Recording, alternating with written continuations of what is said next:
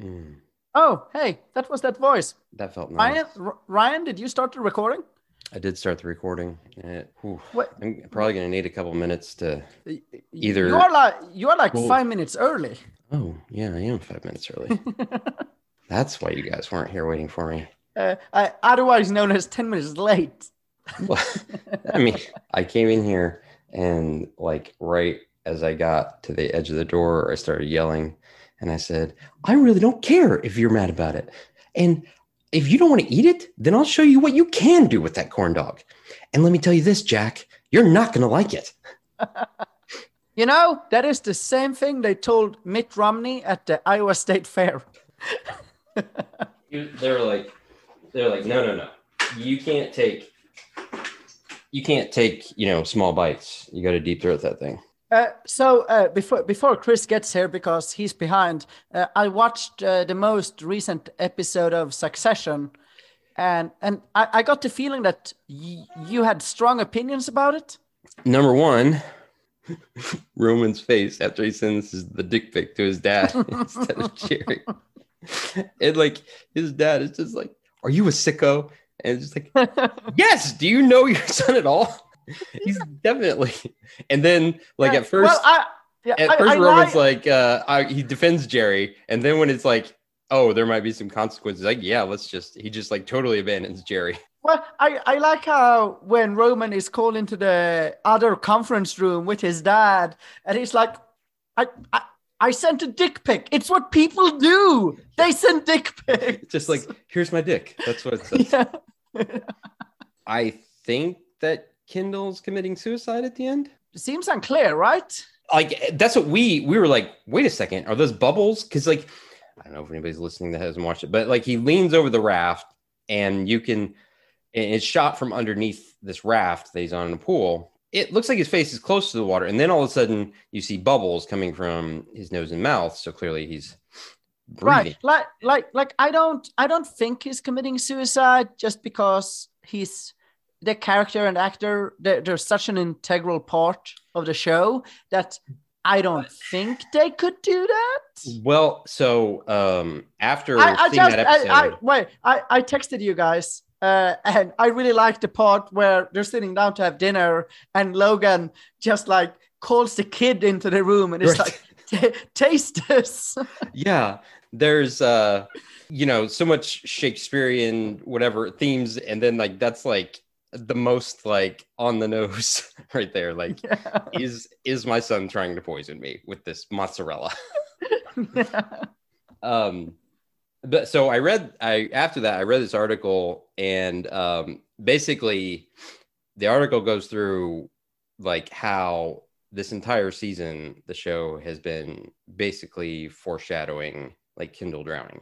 There's a scene in, I think it's the first episode, where he's hyperventilating in a bathroom, and then he gets in a tub with like all of his clothes on, and then I can't remember what the other things are, but just like and then just like the last meal with his dad, where he says, "I'm not going to speak at your funeral. I'm going to be a ghost." This is the third season, right?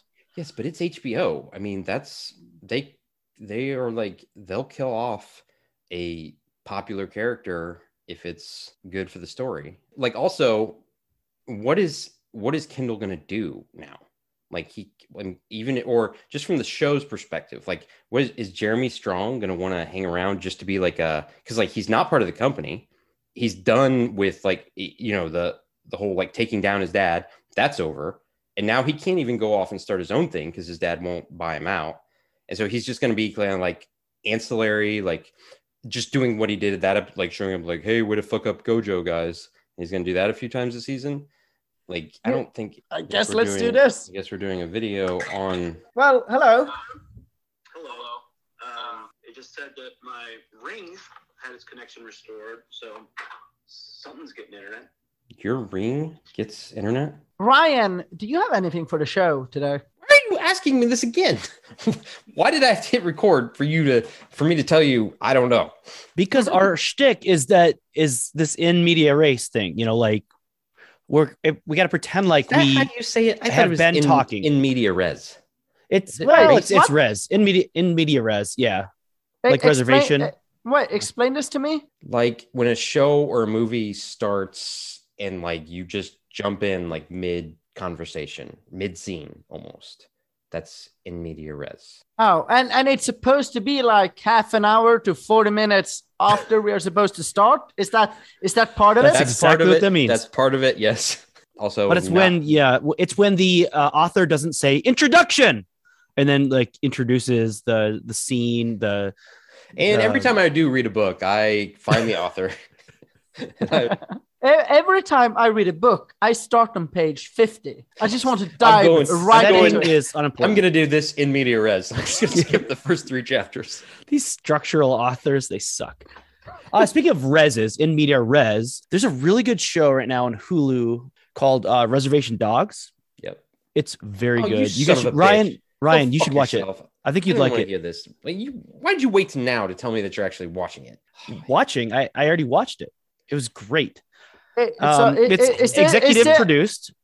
Sorry? Quentin Tarantino? No. Oh. Reservoir Dogs. Reservation Dogs. Reservation Dogs. Oh. And okay. I don't know if it's for everyone, but it's very good. And for me, like I grew up with a stone's throw from an Indian reservation. So like a lot of it was very familiar. What's that? Yeah, I mention it all the time. I know. That's it. And you did throw stones at it. I did. All the Ryan, that's how you know how close it was, because yeah, I could pretty much get a rock to one of their houses. Ryan, that's part of my past. I don't like to talk about that. I'm not that person anymore. But yeah, Taika Waititi is one of the producers of the show, and man, like so for me, like it takes place in Oklahoma, but it's still very familiar for me. So I don't know if it's just that familiarity that I thought made it great, or if it's just like the Taika Waititi and just the other kind of other appealing things. Go ahead, Thomas. What? It's really, really good. Yeah. So it takes place in Oklahoma. Huge plus. I might watch this. Second, Waititi he's not a director. He's a producer of this thing. Yeah. I think he's an executive producer, isn't he? Kind of. Yeah. So he's a little bit more executive. I think they needed producing. He executes several cast members and part of the production team. He's an executive producer. In White Town. I think they probably needed his name to help with getting it sold and getting it going. The teen actors in it aren't they good? Really good. They're complete unknowns too. Yeah, but like they're very good. Their comedic timing, everything, like they're really good. Is this a show or a movie show? Show. FX.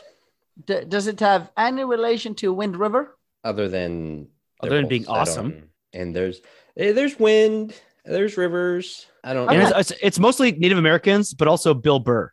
Yes, Bill Burr. Bill Burr is. I forgot. Hey, guys, could I get a countdown before I start the show? I don't know what to count. I already did the 12 Days of Christmas backwards. Oh, think about it.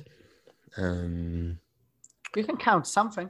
There's not really. I think we've counted most things. Are we out of counting? Are we out of stuff to count? I could count the number of games left that Mike Zimmer will coach for the Vikings. Oh, which I hope is a very small number. Who's that? What about Frank Reich? Can you get him down to maybe? How about number of COVID shots that Carson Wentz has gotten? All right. Well, then you think he got his booster? There's the because you got to get 2 shots to get the first one, and then you got the booster. So we're looking at a total of 3. When you got Carson Wentz, that's it. No, that was all. I didn't do it. 3, 2, 1. Tim.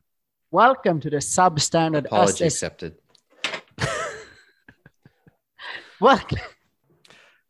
I think we've graduated to standard. We're not substandard SSEU anymore, are we? We're standard. We're just the standard SSEU. Now the story of an eclectic fan base who lost touch with reality, and the one podcast that somehow holds them all together. It's the Substandard Expanded Universe. Welcome to the Standard SSEU podcast, a Bulwark adjacent podcast.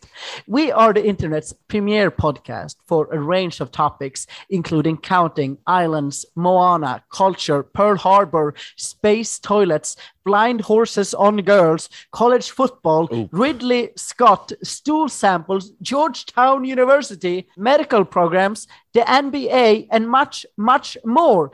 We are glad that you are with us. And if you want to support the podcast, you can hop over to patreon.com/SSEU pod, where you get additional content from the idiots who host this show. I am Thomas, as usual, joined by associate editor Christopher Haberman and senior writer Ryan Kinney. Guys, how are you today?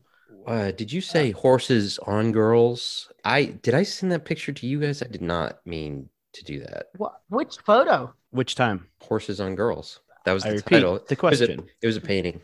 It was okay. It was I'm still trying to wrap my head around whether or not I'm above or below Ryan on the organization chart. Associate editor. I was wondering how he gets associate editor when he's never edited a single minute of this show. It's more of an honorary title. Do you think that Abe has ever edited a minute of the commentary podcast? So there you go. Abe. I forgot their names.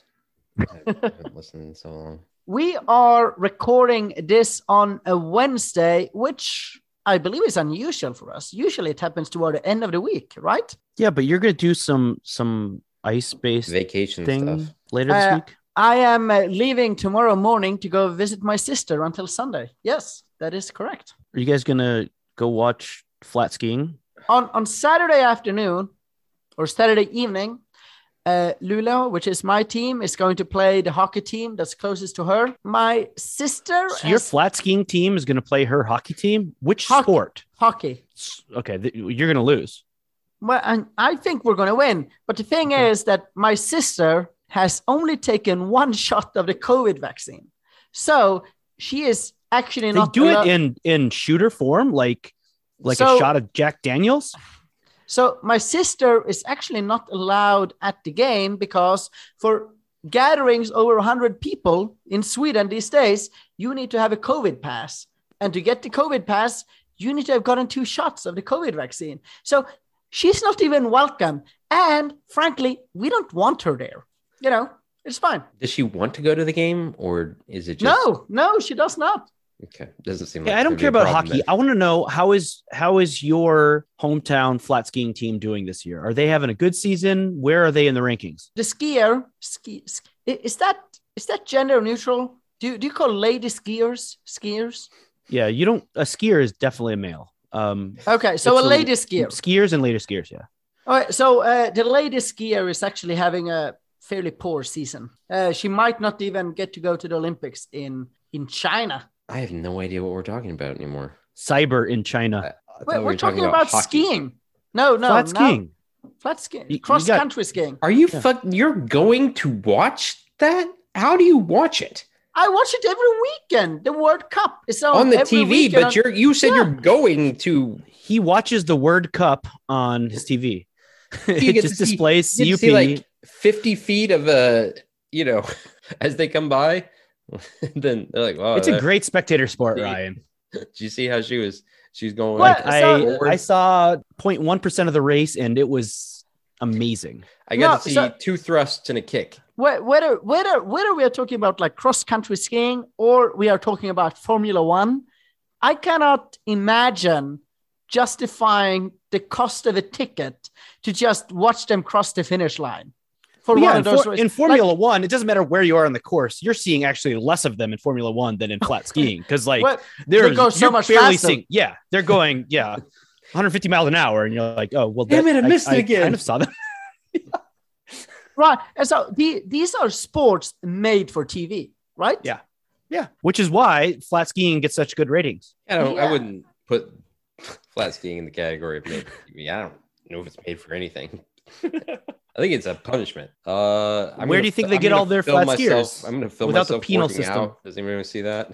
Transition. Ryan, I wanted to start this episode by really talking to you about this movie that you talked about on the last episode. Do you remember this movie? The Stillwater, Stillwater. And where was Matt Damon from in that movie? Oklahoma. Stillwater, Oklahoma. And so he just now got that. There is a segment like 10 minutes into the movie when Matt Damon is walking through a Walmart or a Target, and he is like browsing through Oklahoma State gear before he leaves for France. Jersey. And at the end of the movie, when he gets back to the US, what's the marching band that's performing? It is the Oklahoma State Marching Band. This is a tremendous movie, but one thing that I would like to note about this movie is that so this chick, like Matt Damon's daughter, I forget her name. Anyway, Amanda Knox. She decides. Abigail Breslin. Allison. That's the character's name. Interesting. No. Allison Bergen. Instead of going to Oklahoma State, she decides to go to a university in southern France, in Marseille. She deserves to be locked up. Yeah, like she should have been locked up for life. Who gives a shit? She gave up the opportunity to go to OSU, and she went to some French university. Who cares what it is? She could have stayed there. Cheese-eating surrender monkey university. She got what was coming. Based on the ending of the movie, as I interpreted it, she deserved to be in jail. But spoiler. Yeah, slight spoiler. Great movie though. Like, you're saying she was a Sooner fan? It's actually a good movie. Like, Ryan wasn't wrong about this. I mean, the thing about her being innocent or guilty, it's more just about. I mean, it's much more about Matt Damon's performance and his relationship with that little girl and her mom, and how Maya tries to like not he tries because he basically kind of becomes like a father figure for this 9-year-old girl. And father figure. That was my George Oscar Bluth. Anyway, so that's like damning it with faint praise. Thomas, you're like, yeah, it was actually this movie that Ryan raved about last week. It was actually kind of good. Rave about it. I said that Matt Damon, I mean, it's good. It's much better than what I expected, because I thought it was just going to be a straightforward, the whole thing was just going to be about proving his daughter innocent. And that's what gets him to France. But that's really not, that's more ancillary than. He only went over there because like it looked like a good vacation destination. And he's like, well, as long as she's in jail, I'll swing by. No, like, but I really did want to rent a house in Provence. I'm a, blue collar Oklahoman who loves the South. You don't France. have to, and you find a single mom with a 9-year-old daughter, and you move in with them for free. Because electrical work, and people in France they don't know how to do electrical work. So since we are talking about last week's episode, Chris, can we also talk a little bit about The Harder They Fall? Please.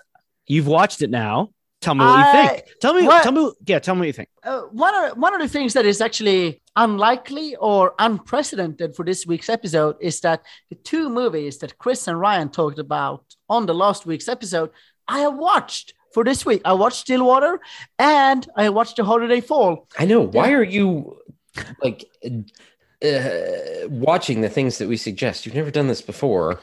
Usually, it takes some kind of bribing to get either one of you to watch anything I suggest. So it's a new thing. I don't ever remember you suggesting that I watch anything, Ryan. I often recommend shows like Reservation Dogs to you or Dave, and you just, I don't know. Sometimes you watch them, sometimes you don't. The Harder They Fall. The Harder They Fall is 1/3 of an absolutely amazing movie. So if you talk about movies in thirds, like Christopher Nolan likes to do, the first third of this movie is can we just come up with names like first act? Can you call it an act? That's a good idea. Let's get that started. The first act of The Harder They Fall is A+. Amazing, right? Yeah, A+. It's so good. They introduce all of these different characters in all of these different situations. You start to get to know them. There's the banter between some of the young cowboys. You get the Elba evil genius coming out of the prison, whatever. Like it is really great. You get the one gang robbing the other. Like that was a cool scene. the first act of The Holiday Fall is an amazing movie. The other two acts are mediocre, I guess I would say. Like, one of the high points is that they are eventually forced to go and try to rob this white city known as Maceville or something like that. And they do it. That's a pretty good scene. But as you talked about on the last episode, What do you think about their strategy, Thomas? them riding into the city alone and getting captured. Yeah, like one after the other. Yeah. Pretty bad, Chris. Pretty bad. And then so they need like a Deus Ex Machina to like get away, right? And then like come back, you know, so they have to come back with a new strategy, which is actually a good one where they're going to shoot everybody. But do you feel like there's a missed opportunity? Like all these marksmen, like these people who establish their bona fides as like marksmen, and Idris Elba is just like presiding over this scene in a window, accessible for anyone to shoot him. Did that strike you as just like I know it looked kind of cool and that's what they're going for, was him powerfully overlooking the scene, but the cognitive dissonance of like, but you're very easily killable right now. Yeah. I mean, like during that entire scene, I kept looking for like, where is the marksman? And can't he he's on the rooftop, right? Like with a rifle. Can't he just shoot him? And then the whole thing would be over. I will admit that during the third act, during the last third of the movie. By the way, I really hope this catches on, because I think there's good ways. There's a good way to talk about movies in first act and then second act and third act. So the third act, the last third, you're saying? It was incredibly boring because it was really predictable. Not the twist at the end. You didn't predict that, did you? No, I mean, I didn't. Okay. But like everything leading up to that, and then you have them in a showdown at the end. Right. But here's the thing, though. The reason I wanted to talk about it, the reason I brought it up was the first third was so good that the rest of the movie was disappointing. It's like there's so much skill and just style and so much good about the first part. The casting, the characters, the way it was directed, the action was great. That it's like they could have done better with this movie. Friend called me when I was like 55 minutes to an hour into the movie, and a friend called me and I had to pause the movie. And during that phone call, I literally recommended this movie to them. And I said, like, this is really good. You ought to actually watch this. And then you called back and you're like, actually, I finished the movie. I want to amend my recommendation. Yeah. And so one of the reasons that it's not as good as it should is that I think Elba is overacting. He is this melancholic, depressed, whatever character, but he doesn't have to act that much. I could see that. Like in that one scene where he's like, "Oi, so you want to be an outlaw in it?" It's like, that's just a little over the top. Ryan, is it true that he did the method of acting when he did this? So he just like lived as a cowboy. He did the Method Man method of acting, where he lived as Method Man, as the character during the entire shoot. Like during the scenes as well? Mm-hmm. Yeah, that was so Method he did Man. The scenes as Method Man. Mm-hmm. And that way we know what it would be like if Method Man was in that movie. You have been obsessed with method acting as of late. So do you want, like Daniel Day-Lewis, a great example of method acting? He doesn't call it method acting. He would probably get into character as Daniel Plainview, and he would probably beat you and tell you he drank your milkshake if you accused him of method acting. Because method acting doesn't go far enough for him. Oh, okay. He does full immersion, is what he calls it. He only uses left foot. When he was in that movie, My Left Foot, the whole movie, we got pushed around in a wheelchair. Even when they weren't shooting, because and I guess it's only, I've never seen that movie, but I guess what I read is the character's only paralyzed or only can't walk for like 15 minutes of the movie. And yet the whole time on the set, they'd be cut, and he'd suddenly collapse into a wheelchair. Yeah, that's just like, it reminds me of like, have you ever seen that? Well, it's ridiculous. But so, and then the same thing with There Will Be Blood. He he lived in, because they were shot on, some remote location that looked like an oil field or whatever. And he lived in like, he had them build him a hut or something to live out on the set the entire shoot. Paul F. Tompkins has a stand-up special because Paul F. Tompkins has like a brief scene in that movie. It's where he gets Daniel Day-Lewis screams in his face, like 2 inches from his face. And he said, before he went, he said, I've heard that Daniel Day-Lewis was an intense actor, and that's not true. He is the most intense actor that's ever lived. He said between scenes or between takes, he said he would just sit there like heavily breathing, like he was like a bear about to attack somebody. But yeah, and so Jeremy Strong, who I heard it, I think it was during the first season of Succession when Kieran Culkin went on the Mark Maron podcast, and he talked about how Jeremy Strong won't rehearse with them. Jeremy Strong, he said Jeremy Strong is like a method actor, and he just like lives as Kindle, like, and he won't allow anyone to say words like script or take or scene, right? Or scene or anything that would like make it indicate like that they're filming a show. And he said, and it can be, there's times he's like, mostly it's fine, except for everybody else in the cast rehearses, and he refuses to ever rehearse. And so that makes it kind of annoying when you have scenes with him. And so he says when he gets really annoying, he'll, go up to him and just say like, hey, can we just do the scene that's on the script for this TV show that we're making? And so then there was a profile of Jeremy Strong. I love how Kieran Culkin in real life is very similar to the character that he plays. I mean, I think that's not an example of him not being a good actor. That's an example of him just being a strong character. And makes me love him as an actor. Oh yeah. He definitely comes in just like any interview I've seen, he comes across as like a toned down version of Roman. But in the New Yorker, I think it was New Yorker, maybe it was the Atlantic, I don't know. Somebody did a profile on Jeremy Strong, and it was really long. And he learned his immersion technique from, he was Daniel Day-Lewis's personal assistant on My Left Foot. Or no, it wasn't My Left Foot. It was one of the other Daniel Day-Lewis movies I've never seen. And basically he just mimicked everything he did, and every thing that Daniel Lewis does. When he was on the set, he just imitated him? No, you're saying I'm just saying like for absorbed a lot of it. Yeah, as he was already an actor, but he was just in like plays and like commercials and stuff like that at the time. And so he was trying to get... I bet when he was on commercials, he was just obnoxious to be around. Okay, let's rehearse again.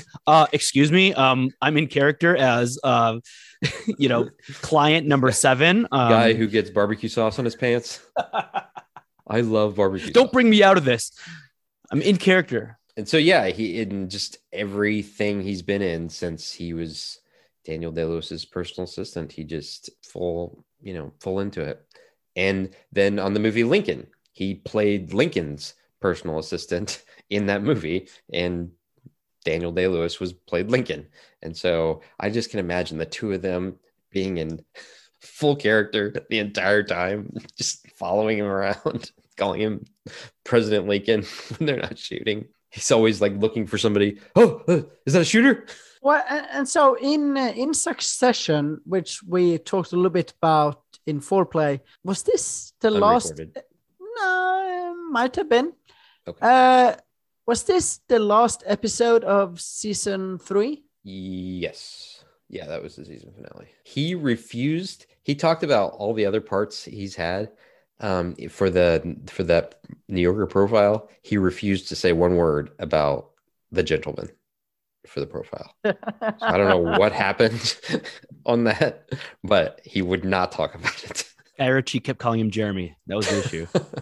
Jeremy, I'd like you to do this. Excuse me? I've told you to call me. I'm not calling you a slur for a Jewish person. The thing about the third season of Succession is that I thought that it started out really weak, and it built on that, and it got better and better. And in the last 4 or so episodes of the third season of Succession, they're amazing. Like, they're really good. Yeah, I think you're right. From the last 4, it's like every week I've been like, well, that's the best episode. And then the next one's even better, and just all the way through the end. So is Succession, here's the thing, is like there's a certain type of person that watches Succession, because like the people that watch it, there's a lot of buzz. Everyone's talking about it. It's trending on Twitter. But I feel like the same thing happens for a lot of HBO shows, like Girls. Like Girls was a perfect example of a show that 1% of the country watched, but it, based on the discussion about it, it seemed like everyone was watching it when it was only like a certain part of like intelligentsia that was watching. That's true for Girls. I don't know if that's as true. I think Succession is more popular than you're giving it credit. Because like, I'm asking. I'm not saying it's not unpopular. The season finale of Girls got like 747,000 viewers, and so that was like one of their best viewed episodes. And how many people are watching Succession? I don't know, because that's not. How many people are watching Judge Janine? All right. Let's find Judge Janine. I've got it right here. Let's not. We do not have time for this. Nobody has time for this. Well, you have to count the viewers. Transition. Chris, you have a wine update for us. Well, it's not so much a wine update, so much as kind of a follow-up to my story of, my struggle. Your struggle? My struggle. When I buy more than one bottle of wine, people tend to judge me for it, both, on Twitter, our listeners, but especially in the stores. They're like, oh my, like, you must have a hard life, like that you need to like grab all this wine, and clearly you're all drinking it at one time. Like the comments and stuff that I endure, I don't know. I was at Costco yesterday. To be fair, you do drink 10 to 12 bottles at a time. Well, but they don't know that. So I was at Costco yesterday, and I saw a customer with one of those like flatbed carts. Okay. And they were buying, and I'm not exaggerating, 75 gallons of Lysol. Literally 75 gallons of Lysol. You must be a disgusting, filthy person. You see where I'm going, don't you? Do you think that is what I said to them? Do you think I walked up to them and said, wow, your floor must be filthy. You must not know how to aim your pee in the toilet. No, I didn't say that. I did not make a comment about their filthy living conditions, because I'm not that kind of person. You didn't say like, you must host orgy parties all over your house every weekend. Can you get drunk on that, or you just get sick? Like if you just Lysol? like suck. It's a cleaning product. It's like these gallons of cleaning product that you'd like scrub like orgy floors, like surfaces. Thomas, like, I know you don't understand this because you are in the ruling party in Sweden, but the worker peoples, they clean up after your orgies. They use Lysol. They know what Lysol is. Yeah, I'm always in the ruling party, by the way. Yes, regardless who's in power. Yeah, well, clearly, like you've figured it out. I get it, and that's what I mean by ruling party. I don't mean political party. I'm saying just like the ruling class, I guess. Right. Switching parties when you need to. So when I look in the mirror, I can look at myself in the eye, knowing that I'm not the guy who'd say to somebody, wow, looks like you must have a lot of cleaning to do. Yeah, I mean, it's not even, it's barely comedy. Like, it's the like lowest form at just like being a dick to people in stores for. Have you ever made Ryan? Have you ever made a comment about like what someone has in their cart? No. Have you ever said, and like, I don't know if that's just because my dad is that person, and like is he really? Yes. My dad is the person who will be like, oh, look, a home enema kit. You must have eaten a block of cheese last night. Uncontrolled. Like, you can't control your urges to get yourself stopped up. And look at you now, a home enema kit. Yeah, that's what he imagine somebody buying a flat cart full of enemas. I mean, that might be worth. So it's not just at least a question. It's not just that I can look at myself in the mirror and be proud of the person that looks back at me. I want to look my kids in the eye, and I want them to know that I'm not a guy who looks at the 30-something woman buying a container of ice cream at the grocery store and says to her, "Oh, you must have broken up last night. You must be really depressed. You must want to eat your own feelings. I'm sorry that no one will ever love you." Yes. That voice that you hear that tells you that your lousy track record in keeping a man isn't just a string of bad luck, but actually evidence that you are not lovable. That's not the guy I want to be, Thomas. But you are certain that's what everybody's thinking when they see her with the ice cream. I can't say that I've never not. I can't say that thought hasn't occurred to me, but I don't express it. Whipped cream and razor blades. Like, I'm not the guy who tries to scrutinize that purchase. How do those go together? I don't want to know. That's my point. If Thomas wouldn't have just walked away, like, I'm sure he could tell us, but I really don't want to know. But I'm not that guy. That's what I'm trying to say. Blades. I don't scrutinize somebody's purchases. I guess, if you shave with whipped cream instead of shaving cream, you could then take that. I don't know if that's possible. I mean, there's the butter shave in Seinfeld. Then you put that on a pie with, like the hairs from shaving. I mean, if you're a pervert. But, I mean, when you see, whether it's a young couple or whether it's a senior citizens at the pharmacy buying Valtrex, I'm not going to talk about their genital herpes. Like, I'm not. Valtrex. I'm not sure, Ryan. How would I know?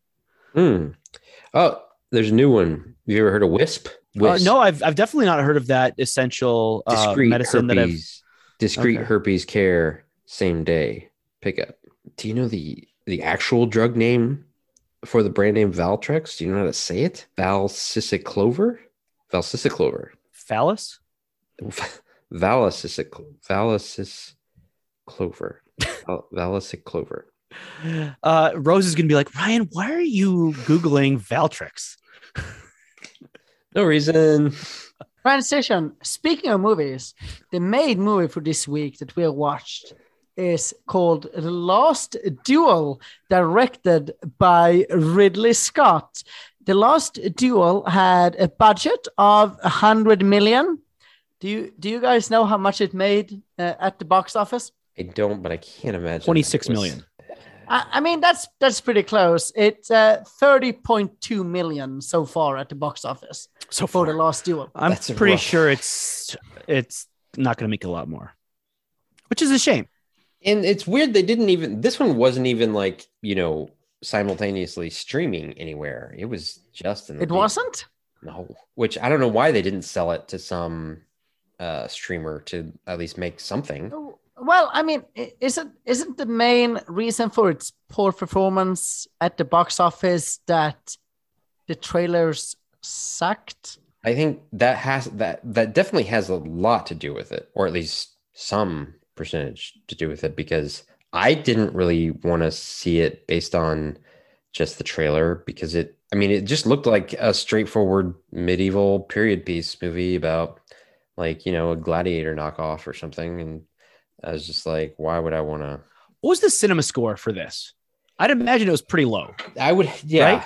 Because it was marketed sort of as like a period, like a kind of a gladiator, kind of like a period, like yes, there were battle scenes, but that's not the right. Crux That's of the not movie. Right. The Last Duel. The Last Duel. The Last Duel had a cinema score of a B plus. I love that you said that. It had a cinema score of a B plus. Thank you, Thomas. Which I guess is for that bit of great, but it's higher. B plus is pretty good. Yeah, it's higher than what I thought it would have been. I was thinking, I'm not sure that's fair. Like, considering what kind of movie it is, doesn't it deserve higher than a B plus? I mean, we that's not what a cinema score is, Thomas. I thought cinema score is like the first audiences. It's like their expectation. So it's basically like is the product that was being sold equal what the product? And so usually if people go in and the marketing was like bad and people expected one thing and got another, that's when it gets a low cinema score. It was a very complex movie with like interesting themes that, you know, I do not want to make any jokes during this segment. So this is not a joke. This is meant to be funny, but merely absurd. Like no one's going to call it like defending one's wife's honor. Like you can't title it that. Like they had to make it, you know, The Last Duel. Cause I mean, it's an existing IP, but also like it is a book. Yeah. To give the big boy review, the big synopsis of this movie, I thought that I could start and Ryan can fill in the blanks. Yeah. Cause you're just going to exclude me. This is a classic medieval he said, she said kind of movie, right? Classic, yeah. I'm kind of sick of all these classic he said, she said medieval movies. I think it's a little overdone, Thomas, personally. Oh, you've seen a lot. Ryan, go on. So Ryan, give the big boy review. So now you're past, like that's all you're doing for the big boy review. That's okay. A lot of blanks there. I think I got the important parts. So did you either of you guys, I'm not going to ask this question while we're recording because Thomas will leave it in. So never mind. It's kind of like one story through the perspective of three different people. But it's not really that because two of the perspectives are colored by that person's, you know, opinion of themselves. And like how they see themselves and them like painting themselves in the best light possible, which Adam Driver still wasn't that great. I mean, right. But that's, wait, I think let's wait to talk about that. No, slow down. So we'll cut off. We are going to move into spoiler territory right away. So the movie is divided into three different parts where the three different main characters. So Matt Damon, Kylo Ren and Jodie Comer gets to tell their side of the story. The thing is, Adam Driver, Kylo Ren, he doesn't make himself look all that good in his side of the story. Yeah. So as we leap into spoilers, the reason we're so uncomfortable talking about this is because it's a movie about rape. So as we see the perspective of Adam Driver, it does not make him look all that good. Like he's like, no, it's not rape. Like clearly, like she protested, but she was a lady. Like she had to do that, you know. Like and you see that's kind of how him and Ben Affleck, who is the Count. Is he Count? Yeah, Count. We love counting on the show. Kylo Ren becomes his Ben Affleck's like accountant / enforcer / confidant. Like bang bro. Like they both go out banging together. Did any of you uncomfortable by that? That like two bros just like, I guess in that day just love to, you know, shut the door, those two guys and a bunch of ladies and kind of, and you just because there's one scene where they're basically like high-fiving as they're kind of going about their business. Like so Kylo Ren shows up at Ben Affleck's room. He's banging on the door. Ben Affleck answers with like a shirt on, and then you see like nude women on his bed. And so instead of Ben saying, "Hey, I'm going back to these," he says, "Get your pants off and let's come on with me." I'm just glad that every time that I've hung out with Thomas, it's been on my turf, because I don't know what it'd be like. Like, I feel like it would be a lot like that. Like, I'd knock on his door, he'd answer the door, and be like, "Yeah, get your pants off. I've got." Well, I mean, even before the scene that Ryan just described, there's a scene where Kylo Ren is at some sort of dinner and after party at Ben Affleck's place, and they're having a lot of fun. And then he just he chases a woman around the room and throws her on the bed, and I don't know, like has sex with her, I guess. Like, it feels sort of consensual, but I don't know. Does it, Thomas? Does it? And he's got a catchphrase when he's raping as well. Catchphrase? What was that?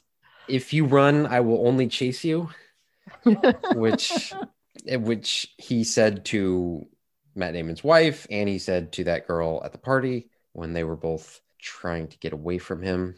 And okay, but so what do we think about these three different parts? So there's the first part of the movie which sets the tone and really characterizes. So the truth according to Jean de Carouge, aka Matt Damon, right? Like that sets the tone for the entire movie, right? And it was essential, I think, for that part to come first, for his version to come first. Otherwise, I don't think a movie would have worked. Yes, and he's got a very high opinion of himself. He thinks of himself as the man of the most honor. He has more honor than anyone. He thinks that he's, always right. I can't believe he's ever thought he was wrong about anything, and nothing's ever his fault, it appears, as well, because he's behind on his taxes. They start off and it's a battle, and they're watching the other army across the river, and they have these hostages that they've got down on their knees, and Matt Damon's like, "Oh, we got to go save them," and Legree, Adam Driver, says, "No, Pierre wants us to hold this bridge. They're trying to draw us out." And then in Matt Damon's, once they chop the heads off of which after damage is done. It's like now we got to go charge. And they're like, no, it's like, we're told like our job is this other thing. And he's like, nope, for honor. And he charges. And Matt Damon's bravely telling of it, everybody goes with him right when he goes. It's just like he's like, in his mind, well, that's what we all wanted to do. Everybody was with me. It wasn't like, and he's, so they go across and they lose the bridge, which isn't great. Yeah, but they kill most of the enemy. They do. And in his version, he saves Legree's life because like Legree drops his sword or something. And right. He's about to get bashed or chopped. But in part two, when we see Kylo Ren's version, we see Matt Damon kind of erratically and stupidly charging way ahead of everybody. And then Kylo Ren's like, I guess we've got to go help and save him. We got to save him. Yeah. We can't just let him go to his death. And so they follow him. They screw up the whole battle plan. And not only that, Kylo Ren has to save Matt Damon's life. Quite the opposite. And so as Matt Damon in his telling, which is not his telling, but like we see it depicted, like he's just like killing everybody, and it's not quite that way in Kylo Ren's version. That is like, so you have this first battle, and then you have, so this is what I think the movie does really well in the first part of the movie, is that it moves fairly fast, and it depicts Matt Damon getting engaged and then marrying Jodie Comer. Right, like, we should say it's 16 years that we see in each, that this story takes place, that we see 3 times. So yeah, there's big jumps and big like just gaps of time that we don't see, but the big points of the main argument they have are shown in all 3. And yeah.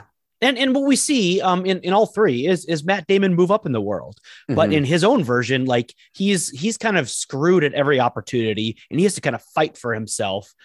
He doesn't realize that he's actually by like suing Kylo Ren, like he's kind of self-destructive in ways.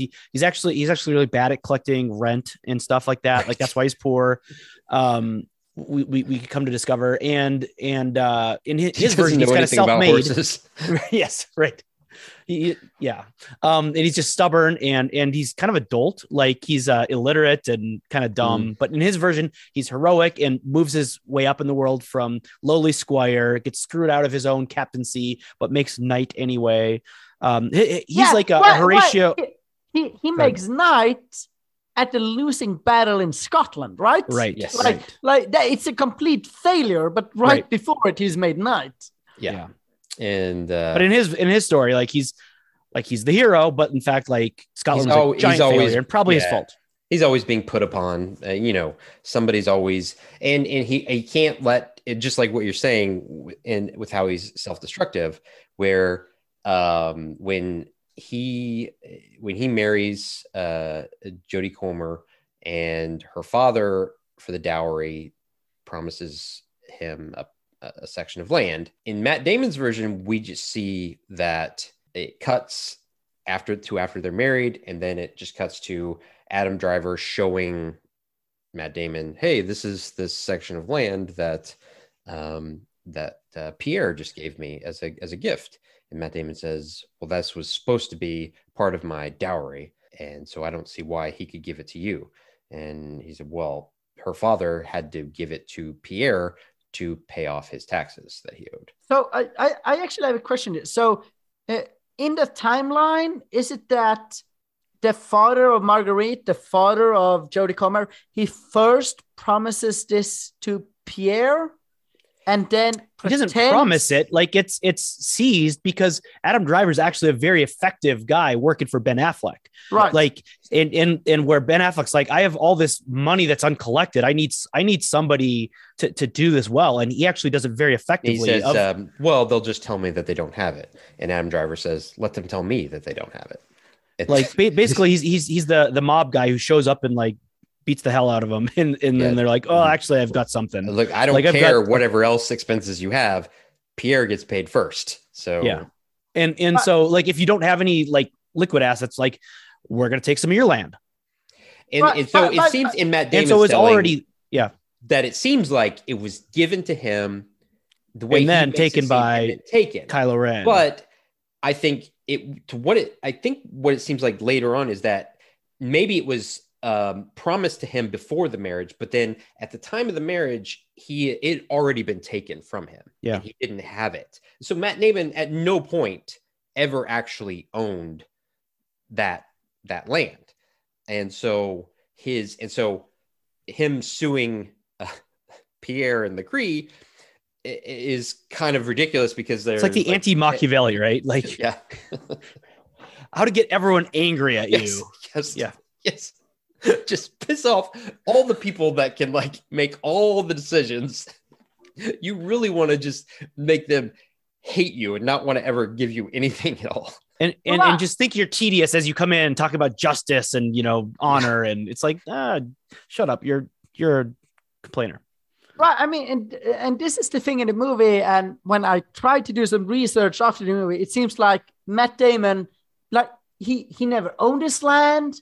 He was never like actually legitimately, according to some sort of a formal document, actually owed this land. Right. He was, and there is the ambiguity of like different accounts. So like we are getting Matt Damon's account and then Kylo Ren's account. And so when Kylo Ren tells his like version of the story, and he's not telling it, it's just depicted, but in his version, like it's like already like the dad says, well, this was already given away. I don't have this land anymore. Where in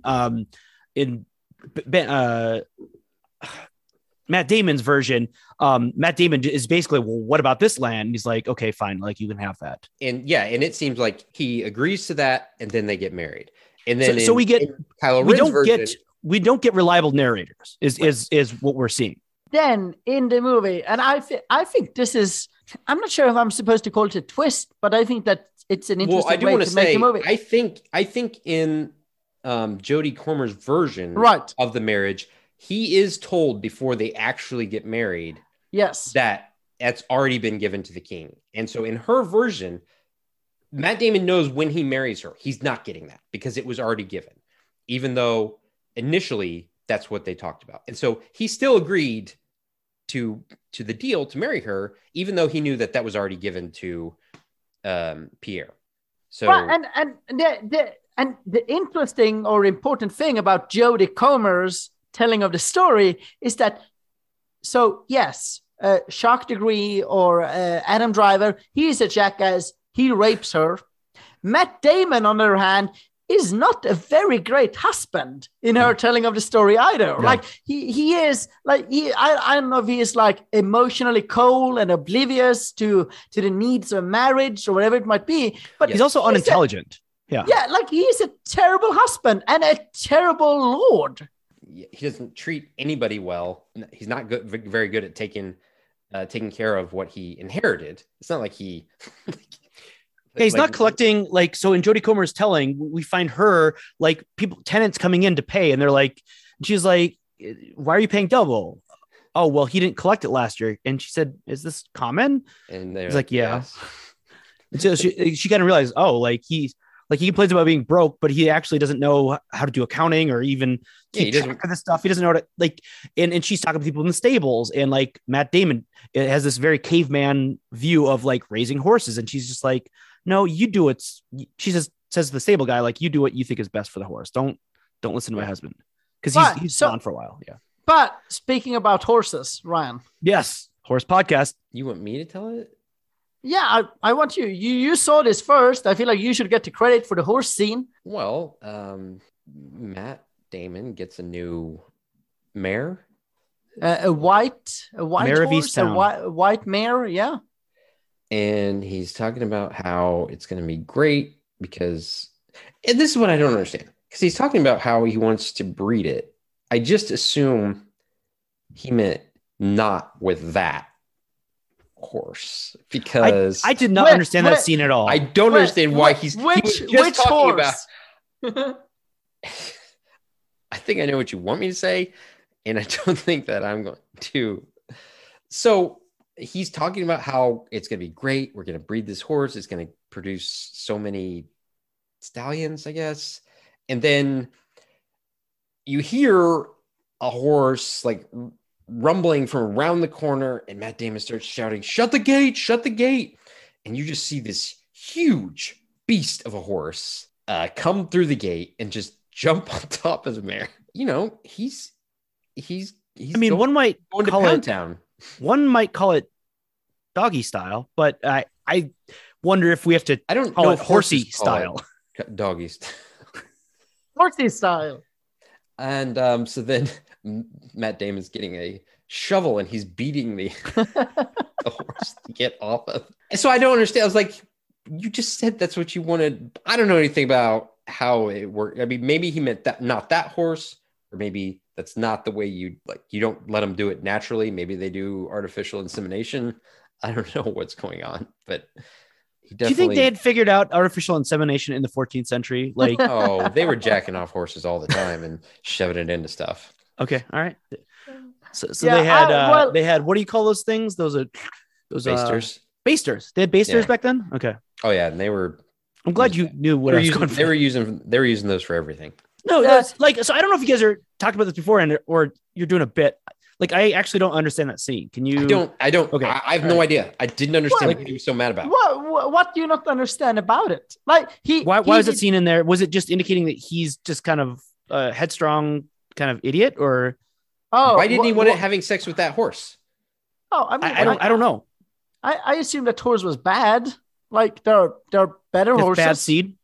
Yeah, like literally a bad horse. That's what I took away from it. And how did that advance the movie? I mean, I think was it just like a prefiguring a Ridley Scott was just non-consensual I want to see sex later? I'm serious. Like was it like? No, I mean, I assume that. No, I actually don't know. It was so weird. I was like, why is it in there? Like, why doesn't he want it to like? And there's no explanation. It's just like he's mad at that horse. He's like, I want this horse to be banged by a lot of our male horses, and then he's like, but not that one. Part just of like in your face foreshadowing, like yes. I guess. This is part of Jodie Comer's part of the story, right? And it is somehow supposed to show us that Matt Damon is incapable or incompetent at taking care of an estate, I guess. Maybe he left the gate open and then he's shouting at them like, you have to keep the gates closed.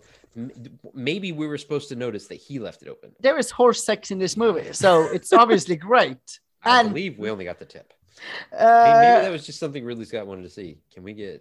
I would love to see Matt Damon beat a horse mercilessly with a shovel. Well, it's like, wow, that sounds kind of expensive because like we couldn't actually beat a horse, and how do we simulate the sex? Like it would be expensive to do with CGI. Like, do we want to go practical to go with the male horse and then just use? I'm around horses all the time. Look at these shoes; they're covered in semen. then we get to the end of the movie where there actually is the last duel. Do they say the last duel in the movie? I think the king is like, if this doesn't go well, this will be the last duel. Did you not pay attention? Did you like go to the bathroom and miss that? Maybe. I might have missed that. It seemed like a long time ago. I can't believe that was the last duel, though. Well, I looked it up on Wikipedia. It was like the last sanctioned one. My advice to people who watch this movie, don't look it up afterwards because it will not hold up. So don't do that. It will not hold up in which way? Is it just not accurate or what? It's not accurate or factual. Okay. Yeah. So don't do that. Anyway, the last officially recognized judicial duel fought in France. So maybe there was this 15th century innovation where they're like, maybe God doesn't show his will by who wins a duel to the death. Maybe there are other ways to discern guilt and innocence. Yeah, so I guess that's what we need to get to as well, is that, she accuses Adam Driver of raping her. She tells Matt Damon. We don't see it in Matt Damon's telling, obviously, because he wasn't there. But we do see his reaction, and his reaction in his version is much more muted than her version of his reaction. According to Wikipedia, the last duel in France was maybe 200 years later. So maybe this was the last sanctioned duel, but whatever. And by sanctioned, like the king presided over it, and it was like, yeah, like if whoever loses gets hung up upside down naked, and if it's Matt Damon who loses, then his wife gets burned alive. Yeah. Yeah, I mean, those appear to be the stakes. If Matt Damon loses, she's a witch, essentially. Means she's lying. So the bigger, stronger guy kills her husband, then she was lying. What? So the only way to know God's will. How did you guys like the last duel? Like the actual last duel, not the movie, but like I thought it was great. I thought, it was, it was really gritty. Yes, fairly, it was not like it doesn't. I'm sure it was very choreographed, but it didn't come across as choreographed. It just seemed like two fairly guys that were just trying to kill each other in any way possible without much technique or skill, just brute force. Once they get knocked off the horses, anyway. So like they do a couple of the jousts, but then like suddenly, so I actually recently watched A Knight's Tale. That's kind of, people in the SSU like it. I'd never seen it, finally watched it, and so their jousting seemed in that movie like more like, all right, here's pass number 1. All right, here's pass number 2. Where in this, it was like as fast as you could come at them. Like as soon as you get by them, like you could turn around and grab another thing and like go at. So like by the third one, like they're so like beat up that like, the one knocks the other off a horse, and suddenly it's just like a fist fight. It's whatever you can grab. And one of the things I grabbed from watching it was that like this armor is really good, because they're like slicing each other like left and right with swords, but like it's just basically like hitting the armor, and they have to find a joint in the armor to actually get in between. Which made it quite an amazing fight. Like knockdown, drag out, like they're exhausted. It was great. If you just swung your sword horizontally against the enemy and you hit his armor, like what's that going to bounce off? Yeah. I mean, it'll hurt a little bit. Like they're like kind of kidney shots. They're punching like it was just like a blow, but it wasn't far from fatal, right? Yeah, for sure. And I think that what the movie did, if you don't actually know the story, you do not know who's going to win. Right. Like that's sort of exciting. That's what you want from a movie. It went back and forth to where several times you thought, oh, well, he's going to win now. And then Matt Damon is done, right? Yeah. Like when for a second, it looked like he got stabbed in the dick. But apparently it was thigh, and he's like really bleeding. And you're like, well, he's got to finish us off in the next. Had much time. No. Can I back up just a little bit? Did you see Adam Driver's dick? That was kind of flops up as they pick up his dead body. Do you think that was his body, or was that like? Unfortunately, it's probably just some kind of Some stand-in. Do you think it was a dummy or a stand-in, like some kind of dummy, like a stuntman? Like, hey, you can hang my body upside down, and like slather me in blood. And I think they really stabbed the stuntman. You think so? Oh, yeah. They went method. That's what they went full immersion. Yes. Like, unless we have a dead body to hang, this is not effective. What else were you going to say, Chris? So I want to back up to, and I'm sorry to do this because we're talking about the actual duel, but to back up to Adam Driver's like case for himself. Like, it's interesting because it wasn't very nuanced. It was a very caveman case. It was like, well, she and I are both smart and we read books, and therefore she must want to bang me, even if she's married, because her husband's an idiot. And just the idea that, yeah, she might want to bang me, and I think she thinks I'm attractive. Like, that's like, so she once told someone that I was attractive. Well, he doesn't say that, but like, that's somehow evidence against her. Like, well, but you thought he was attractive. Just, therefore, is it possible for him to rape you if you thought he was attractive? It's like, what? And the priest like kind of just like, well, if you thought about it, then that's like the same. Right. Like during the trial, they ask Jodie Comer other questions like, well, did you enjoy it? You enjoy sex with your husband? Because that's relevant to a rape trial, right? Yeah. And then one of them makes this statement where he says that a rape, because Jodie Comer is pregnant at this time, and he says a rape cannot lead to a pregnancy. Right. Yeah. So it's like GOP congressman or 14th century science. Years later. There's still some out there that are like, yep, sounds good. Legitimate rape. Isn't that what yes. Yeah. Well, I can't remember his name, but yeah. Was he from Missouri? Legitimate rape cannot cause a pregnancy. Yeah. Oh, that was the Senate candidate. Yeah. Right? Yeah. Okay. Yeah, I remember it. Okay. So did you guys like this movie? Do you think it was good? Yeah. I thought it was great. Yeah.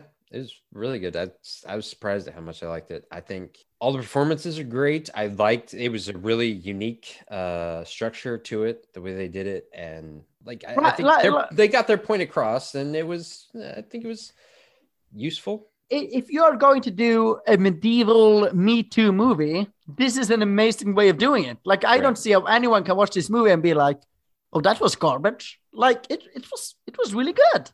And the three different versions, I think, really made it compelling. I'm somebody who, one of the reasons I'm not a horror guy is, for me, movies are a bit of an escape. And so, like, I don't even like, what was that movie? People were talking about how great it was. Ryan loves that Australian actor, Joel Edgerton. Him and Jason Bateman are in this movie, where Bateman essentially seems to be the protagonist at the beginning, and there's this creepy neighbor that Joel Edgerton plays. Who I don't love that. What are you talking about? I've seen it. You love Joel Edgerton, but sure. somebody said that. I think it's maybe Sonny. Sonny was like The Gift. Sonny was like, that movie's amazing, or somebody was like, that's amazing. I watched it and I hated it. I think it's good. It's good. I did not enjoy it. It's technically practical, but like the idea of like looking back at Jason Bateman's dark past of like bullying and really torturing this guy, and this guy kind of getting his revenge years later. Like, I did not enjoy any aspect of it. Yeah. So like, it wasn't even a horror movie. It was just like unpleasant. And so for me to want to watch a movie, like, I did not opt to watch this movie because I'm like, man, I don't want to watch a movie about a rape. Like, rape is really unpleasant. And like, I understand that sometimes we have to encounter unpleasant things. Like, I'll read an article, I'll read a book, but like, as far as movies go, I generally don't want to watch that. But also the depiction of rape was not super graphic and triggering, I don't think. That is one thing I do appreciate, that it wasn't like, it's clear what happened, but it wasn't very explicit. It wasn't something that would like traumatize somebody who's just like, oh man, it wasn't makes me feel girl sick. With the dragon tattoo. So related to The Last Duel, which was directed by Ridley Scott. Ridley Scott is somewhat of a, I'm not sure I should say that he is a contentious subject in the SCU, but there are some movies of his that we like, but a lot of them that we don't like. So, Chris, for example, like, your take on Ridley Scott? You don't like him, right? Or I wouldn't say I don't like him. I'm like, for a guy who has such a great reputation, he sure produces a lot of turds. What's a lot? I mean, he makes a lot of movies. All right. So Ryan, get off Bing. So we are going to do a quiz now. And so this is a Ridley Scott. This is a Ridley Scott quiz where I will give you pairings of movies. So 2 movies, and you are going to tell me which movie made the most money at the box office. Which movie made more money between the 2? Right. And all of these amounts have been inflation adjusted. So I actually looked it up. Do we get to buzz in or do we each get to guess? Both of you get to guess. Oh, okay. Can I still buzz in? You can still buzz in. With my name? No. Can I buzz in with Tony Scott's name? So you don't have to buzz in, but you can if you want to. Okay. But you will still, both of you will have to give an answer. All right. Are you guys ready? Do you understand the rules? Blade Runner or Black Hawk Down? James Bond villain. Ryan? James Bond villain? No, soccer owner. Wrong, Chris. I'm going to say Black Hawk Down. Black Hawk Which Down? was the first one? Because I believe that Blade Runner was a bit of a box office bomb. Yeah. Black Hawk Down. So both of you are saying Black Hawk Down made more money than Blade Runner. Yeah, that was a huge hit. That's what we're saying. That is inflation adjusted. That is incorrect. Blade Runner. This is a horseshit quiz. There's no way that Blade Runner, like Black Hawk Down, was one of the biggest movies of that year. Blade Runner in size and in box office. No. So Blade Runner made 5 times as much money as Black Hawk Down worldwide. How much did it make non-inflation adjusted? Where was it on the list of movies that year? Why did I think it was a box office bomb? I thought it famously was. Yeah, I thought it was like a indie. And it became like a cult classic, I thought. Blade Runner made $39 million non-inflation adjusted. Okay, which inflation adjusted is a ton of money. Okay. It's a ton of money in 1982, guys. Okay. Yeah, and Black Hawk hold Down was what, like 50 million or something? 160. So what are you factoring in for inflation? Like, you're asking me? Ask the Treasury. Like that's not my business. All right. So 0 points to both. For 1982, it's not even where's Blade Runner? Let's see. I'm still scrolling. It's not in the top 10. So are we just comparing box offices from year to year when like everyone went to the movies in 1982? If we're talking about like an equal and I guarantee you that Black Hawk Down was, what year did Black Hawk Down come out? 2001, at the end of 2001.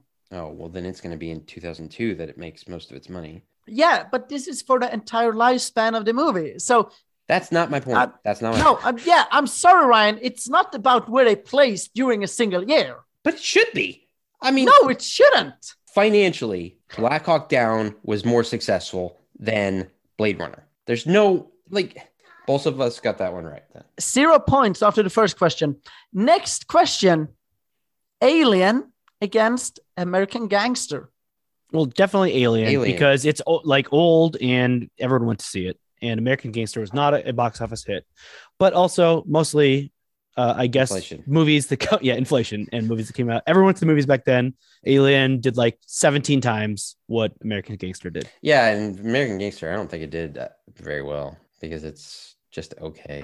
This is correct. So it is 1-1 in score. Alien did make more money than American Gangster. Can you give us a comparison?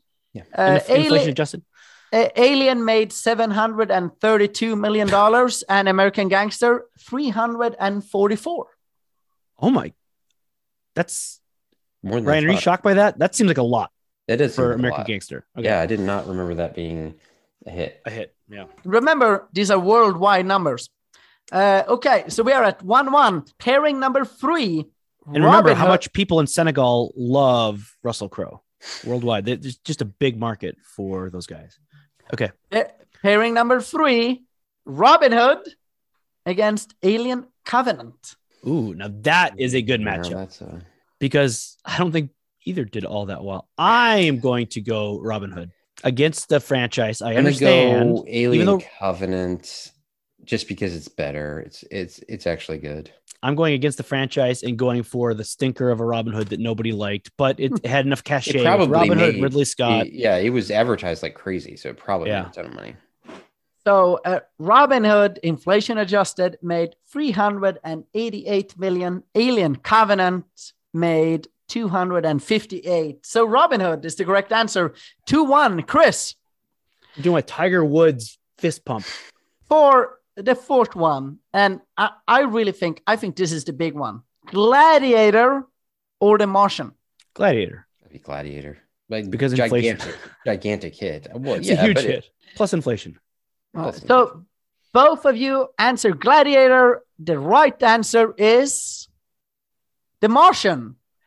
$706 million, inflation adjusted. The Gladiator made $708 million. The Martian close. made that much money? Yeah. I did not realize. The Martian was a big hit worldwide. Yeah, I mean, I Basically knew a Marvel that, movie. but I didn't. Yeah, I had no idea. All right, that's good. That's cool. I'm glad that made that much money.